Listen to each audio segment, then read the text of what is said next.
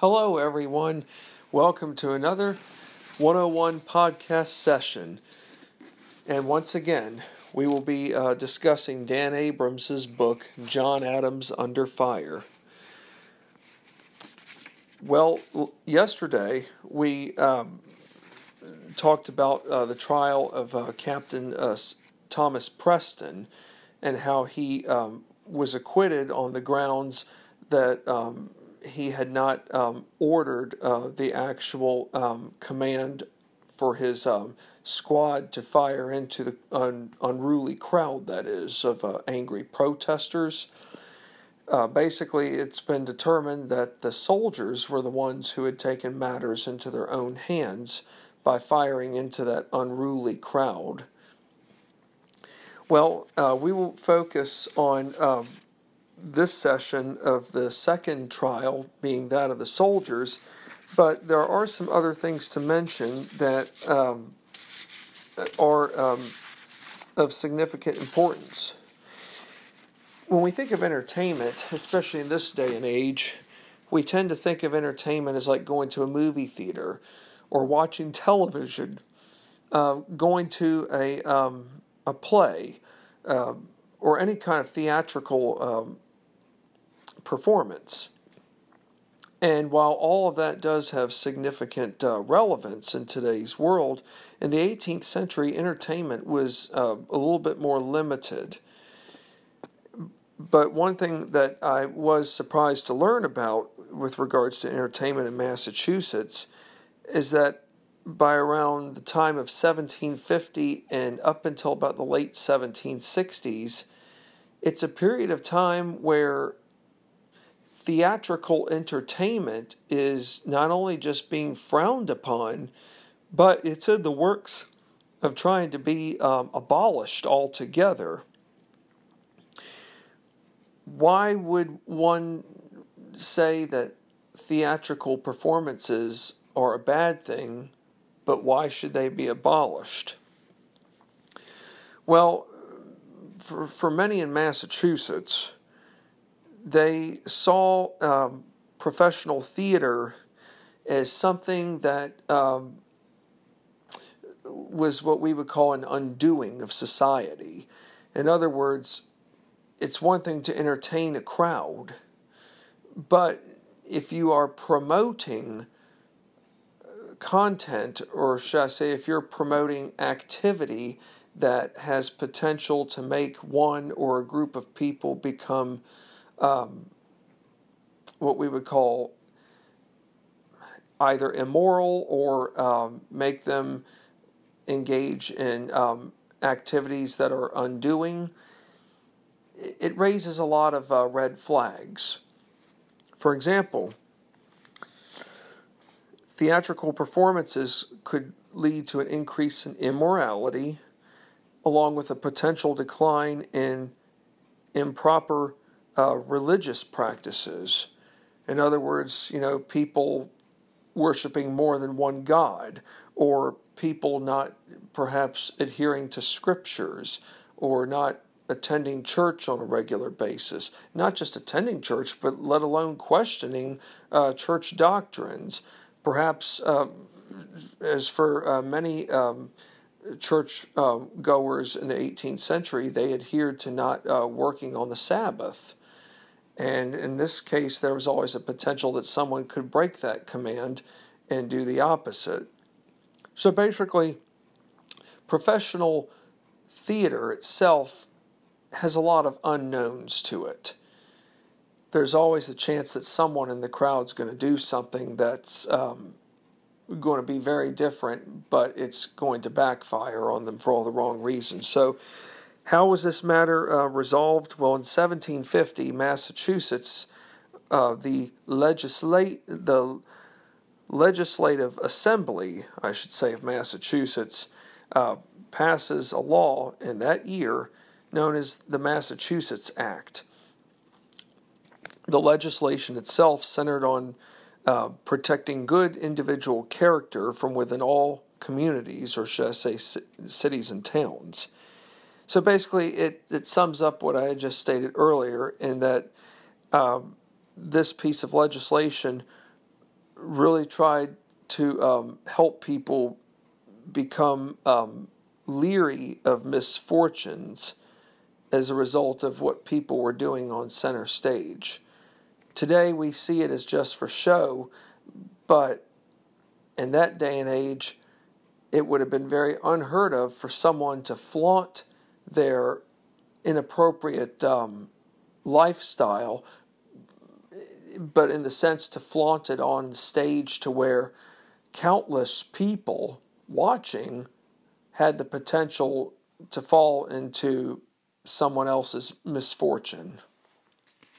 So, what replaces stage theater, or should we say professional theater? Street theater. What is street theater? It consists of demonstrations, celebrations, orations to funerals. But to sum it all up in a nutshell, the real theatrics or the real theatrical performances are what takes place in the courtroom. Trials, it must be said that trials were a very popular form of entertainment. And the Boston Massacre trials, given all that the city of Boston had endured leading up to the night of the massacre on March 5th of 1770, many in Boston saw not just the massacre trials, but trials in general as a measure or as measures to help diffuse economic troubles that had been brought on by Parliament's,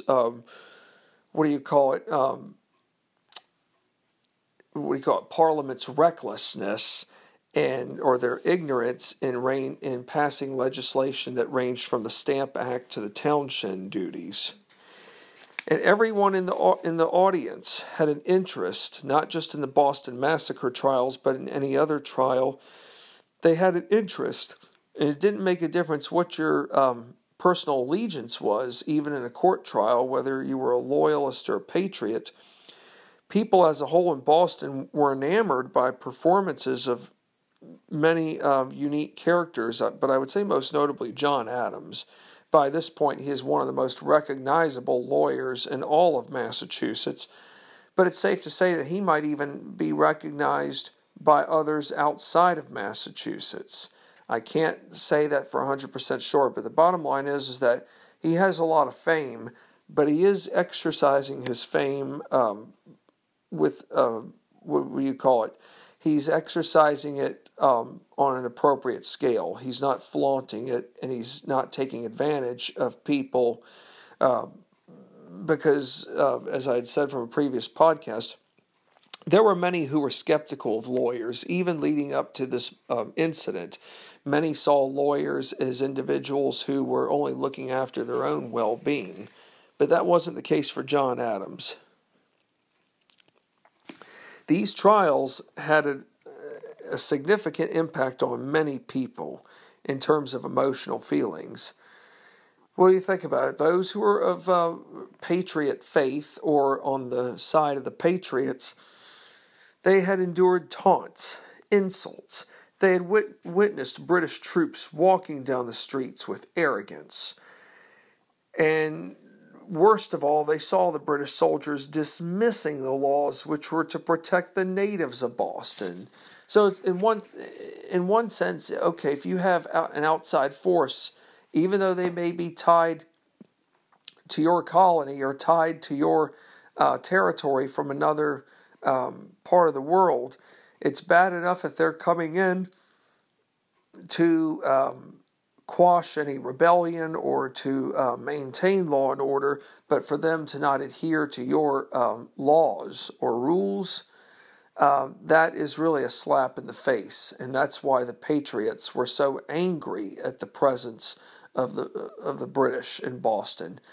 It was bad enough they didn't like England because of the way Parliament went about passing the Stamp Act and the Townshend duties, but to bring their own people over, thinking they could restore civilian life in Boston, but yet doing so in a manner that did not result in proper respect for the laws that were already on the book to protect the natives of Boston. Well, how many cases is it safe to say that John Adams could have been involved in leading up to March of 1770? Well, think about this. In his time, he's not revolving his work around one court case. I was very surprised to learn this number as a result of having read Dan Abrams' book. He was involved in 43 other cases at the same time that the Boston Massacre incident had not only happened, but even at the time that he was taking on the trials. These other trials ranged from illegal searches to property disputes. It's safe to say that Mr. Adams himself wasn't missing out on anything. Was John Adams a firm believer in liberty, despite the fact that he was taking on a case or taking on two trials that involved representing the opposition? The answer is yes. He was an ardent supporter behind liberty. However, there are two essential elements for liberty establishment. They are representative government and a trial by jury. Representative government can be best summed up as the following, where legislators are elected by the people with mutual consent, a binding agreement between parties of lawmakers and constituents. So in other words, you just don't get elected into government on your own in terms of a representative. A representative has to be elected by the people who voted him in. And when I say him, I'm referring to 18th century standards. No woman in colonial America was serving in her legislative branch, during this time. Of course, we still have a lot of ways to go before that big step takes place. And the other one being trial by jury. And remember, as I said from a previous podcast, there was no such thing as a Bill of Rights in 1770. Not the same kind of Bill of Rights that we think of when we know with surrounding our Constitution. Trial by jury is where everyone is entitled to a fair trial, with listeners being the jury who have the power to determine, based on evidence, one's guilt or innocence. So what was John Adams' mission overall? Not just for the Boston Massacre trials, but going forward in ensuring that our judiciary system would work, not just for the present, but for many years to come after 1770. His mission was to keep politics out of trials. By keeping politics out of trials, it would prevent outside interests from swaying influence to jurors. In other words, jurors need to be independent in reaching their verdicts. Is it safe to say that the Sons of Liberty, for all the bright people like Paul Revere, Dr. Joseph Warren, John Hancock, Sam Adams, Patrick Henry, Dr. Samuel Prescott, for all those people who were a part of the Sons of Liberty movement, as good as their intentions were, they were really an interest group for their time. And yes, interest groups are important. They do serve a purpose. But John Adams' biggest fear was that the Sons of Liberty movement, as strong as a movement that it was, had the power, especially in part by Sam Adams, who was probably the most vocal. I mean, the others were vocal, but I'd say Sam Adams by far was the most vocal and ardent supporter behind the Sons of Liberty movement. John Adams feared that if Sam Adams could have had it his way, being his cousin, that he could find a way to influence the jurors to reach a decision all based on what's called partisan influence. So basically, the jurors have to be impartial. They have a right to come up with their own opinion as to determining whether an individual or a group of individuals, like the 8 soldiers here tonight in our podcast session, stood before the judge, or the jury, rather, I should say, to say, hey, are we innocent or guilty? Of course, all 8 soldiers did plead not guilty. But for John Adams, though, politics, emotions to personal interests, none of those factors can override courtroom evidence. In other words, emotions cannot override facts. Yes, the Sons of Liberty did not like the fact that the British had fired into the crowd, or should we say that unruly crowd. In the eyes of the Loyalists, that would be the case. Yes, Sam Adams has a right to his opinion, but the thing is that Sam Adams is not a lawyer. He's not arguing this case. So therefore, he can say all that he wants in terms of his opposition, but no matter what he says, his emotions cannot override the facts of not only just the trial of Captain Thomas Preston, but that of these 8 soldiers who took matters into their own hands. I found it also interesting to note that soldiers who were on colonial America territory, they weren't permitted to fire on civilians. However, like civilians, they did have the right to defend their lives. So this is an interesting question then.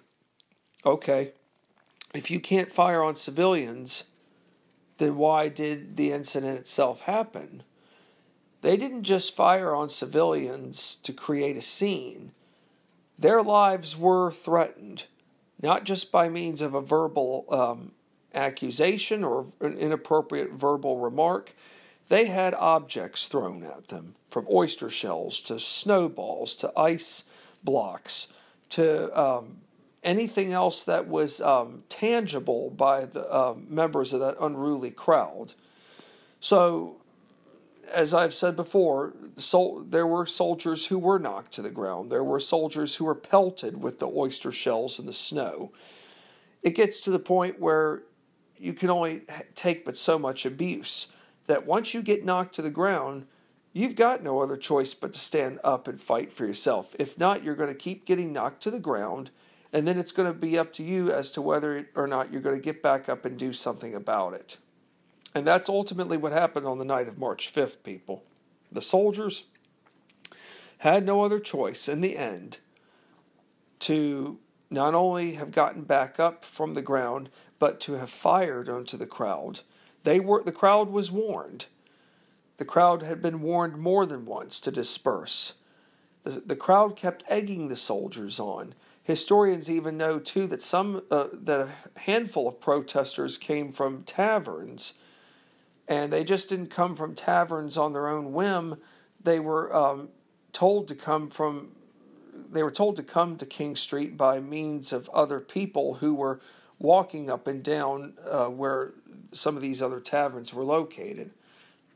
And to make matters worse, a handful of these protesters who came from the tavern, or taverns, I should say, were believed to have been drunk. So it's not like people just got up and at their own free will and said, well, you know what, I think I'm going to join these other people in this protest.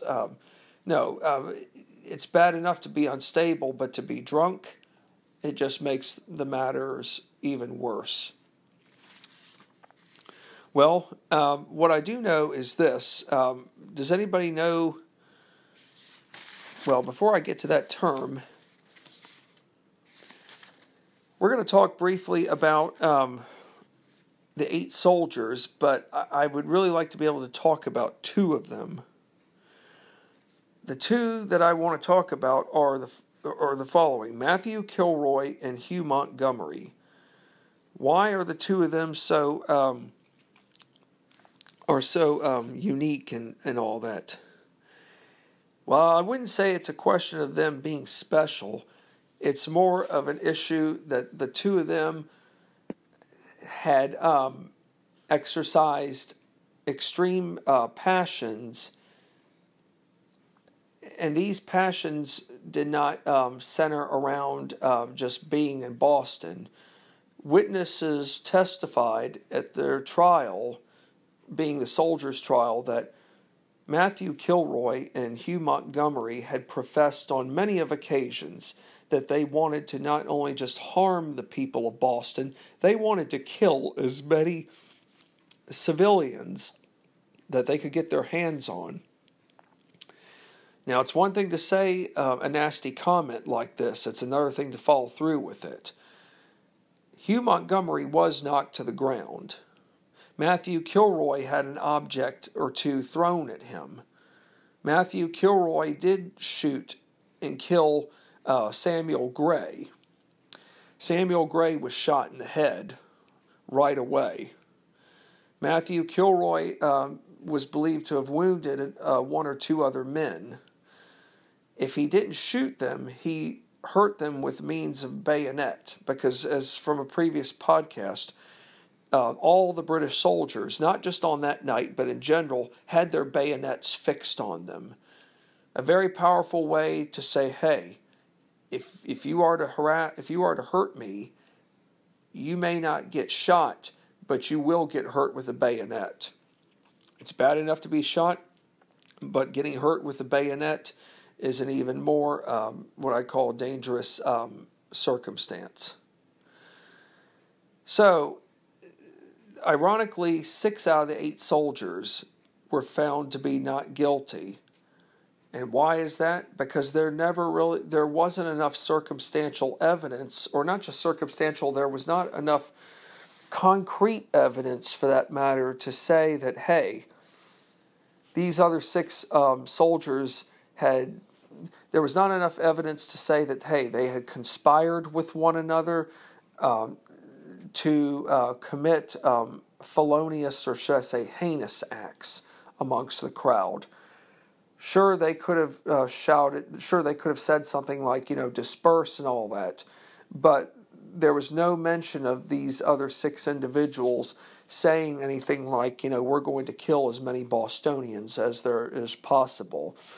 It is possible that one of the 6 could have used their bayonets to deter an unruly crowd member, but as for those who were wounded, there was just never enough evidence to prove that any of those 6 had actually harmed an innocent, or as the Patriots would have liked to have said, an innocent bystander, but even that is questionable unto itself, because I don't believe that there was anybody innocent on the night of March 5th.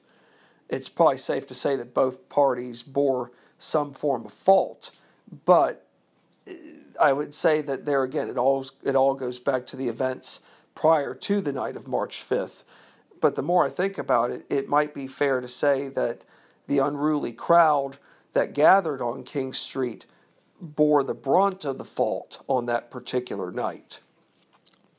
So, what was the punishment for Matthew Kilroy and Hugh Montgomery? Well, prior to their official punishment, they claimed an ancient British right known as benefit of clergy. Now, I did not know that this right existed until having read Dan Abrams' book. Benefit of clergy originally was meant to allow a clergyman to avoid punishment in a secular court by proving he was a member of the church.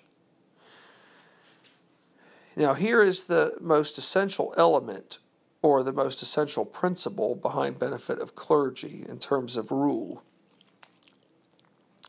This was a one-time circumstance measure where an individual, where it was once used, and once it was used, it could not be used on any other circumstance in life. So you had to be very careful on when you chose to use it, because it was just a one-time thing, people. But once you used it, you were branded on your right hand. And in this case, I should say on the thumbs of your right, on your right thumb, I should say. This is what happened to Matthew Kilroy and Hugh Montgomery. Both received brandings, branded with the letter M on their thumb. Why were they branded with the letter M on their thumb? M represented manslaughter. Manslaughter was referred to as the killing of a person on a sudden instance. While to some people it may not have been seen as premeditated, it could be still viewed as voluntary and involuntary based on self-defense approach. So it is safe to say that while, yes, Samuel Gray had to have thrown something at Matthew Kilroy, or at one of the two who was found guilty, and given that Samuel Gray was killed on sight right away, this was an example of killing someone on a sudden instance. Crispus Attucks, who was the second person to die, the other two men who died right away, all of this was considered to be manslaughter. As for Patrick Carr, given that he died 10 days after the shootings or after the massacre, well, one could say it was involuntary. But then again, there's not a 100% definitive answer on that. The bottom line is that Matthew Kilroy and Hugh Montgomery they could have faced the death penalty but were spared in large part because they themselves claimed the right known as benefit of clergy. Had they not claimed this right, then I would say that it would have been a very good likelihood they could have died by means of execution. Well, what happened to the 8 soldiers after the trial, as well as to Hugh Montgomery and Matthew Kilroy after they received their punishment by being branded on their right thumbs? They all were told to leave Massachusetts, but at the same time, while they were told to leave, they were also told to never return ever again. They left Massachusetts going to New Jersey with their regiment being the 29th Regiment of Foot. Well, what happened to Captain Thomas Preston? Well, the day after those 8 soldiers were acquitted, he left to go back to England, never to return to colonial America. And here's the irony to it. He never really thanked John Adams for his services. Is it safe to say that perhaps Captain Preston did not truly view John Adams as someone who really was a pro-British sympathizer? I think it's fair to say that that is the case. John Adams was not of the boasting type. This will be discussed in another podcast session, but what I can tell you right now is that John Adams was not playing favorites throughout the trial. It took a lot of courage for him, though, to represent not just Captain Preston, but the 8 soldiers who fired into the crowd on the night of March 5th. No one else was willing to do it. Was John Adams looking for fame out of all this? No. He loved Boston. He cared deeply about the city and its people. What he was all the more concerned about was maintaining order and stability in a time of uncertainty, in a time of a major crisis that was either going to make or break not just the people of Boston, but could have widespread ramifications on the other 12 colonies and their cities and towns as well. I can also say that another reason why it was essential to have waited for these 2 trials to have taken place at later periods of time, especially in the aftermath of the incident of March 5th. And the reason for that is because tensions did cool. They cooled down within that time frame. Yes, there were people that were still upset, but both sides had time to work out strategies. They both had time to get all their facts straight and to be able to make what we call concrete cases, or cases that were based off of solid physical proof, not just to the jurors, but to the city as a whole, for those who were coming in as spectators. Did both sides benefit from the trial? Absolutely, especially in the trial involving the 8 soldiers. Given that only 2 out of the 8 soldiers were convicted, it still benefited the Patriots. It kept their cause for separation from England alive, along with honoring the 5 fallen victims. As for the Loyalists, given that 6 out of their 8 brethren were acquitted, it still had upheld the rule of law maintained by King and Parliament. In other words, just because 8 soldiers fired into the crowd or took matters into their own hands by means of self-defense, it didn't mean that all 8 were guilty. However, what it came down to was that 2 out of the 8 took matters into their own hands to the point where they had made many people's lives on the opposite end unsafe, unbearable. They made their lives uncomfortable to the point where they knew they were being targeted. Maybe not deliberately, but they had lost a sense of security. But then again, many people had lost a sense of security, or should I say personal freedom, on the night leading up to March 5th of 1770. Well, this has been a very enjoyable session, and I will have to admit that I wasn't sure if I was going to be able to make this presentation, given that the second trial was far more of a daunting challenge for both the prosecution and defense. But there was a trial, there was an outcome, and while, yes, there were those who were disappointed over the fact that many of the soldiers still got away, if there's any good consolation that came out of this, remember this, that 2 out of the 8 were found guilty. So there may not have been a 100% guilty verdict, but it is fair to say, people, that 25% of the accused were found guilty. Remember that. 8 soldiers, 2 out of 8, 1/4, 6 out of 8, 3/4. So, all in all, had none of the 8 soldiers been found guilty, then is it safe to say that the Patriots could have still kept a cause for separation from England alive? Yes.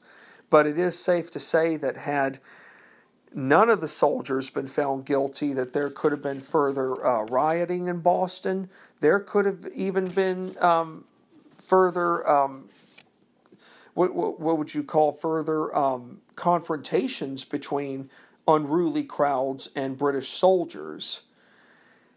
So, once again, thank you for letting me share with you another great episode of Dan Abrams' book, John Adams Under Fire.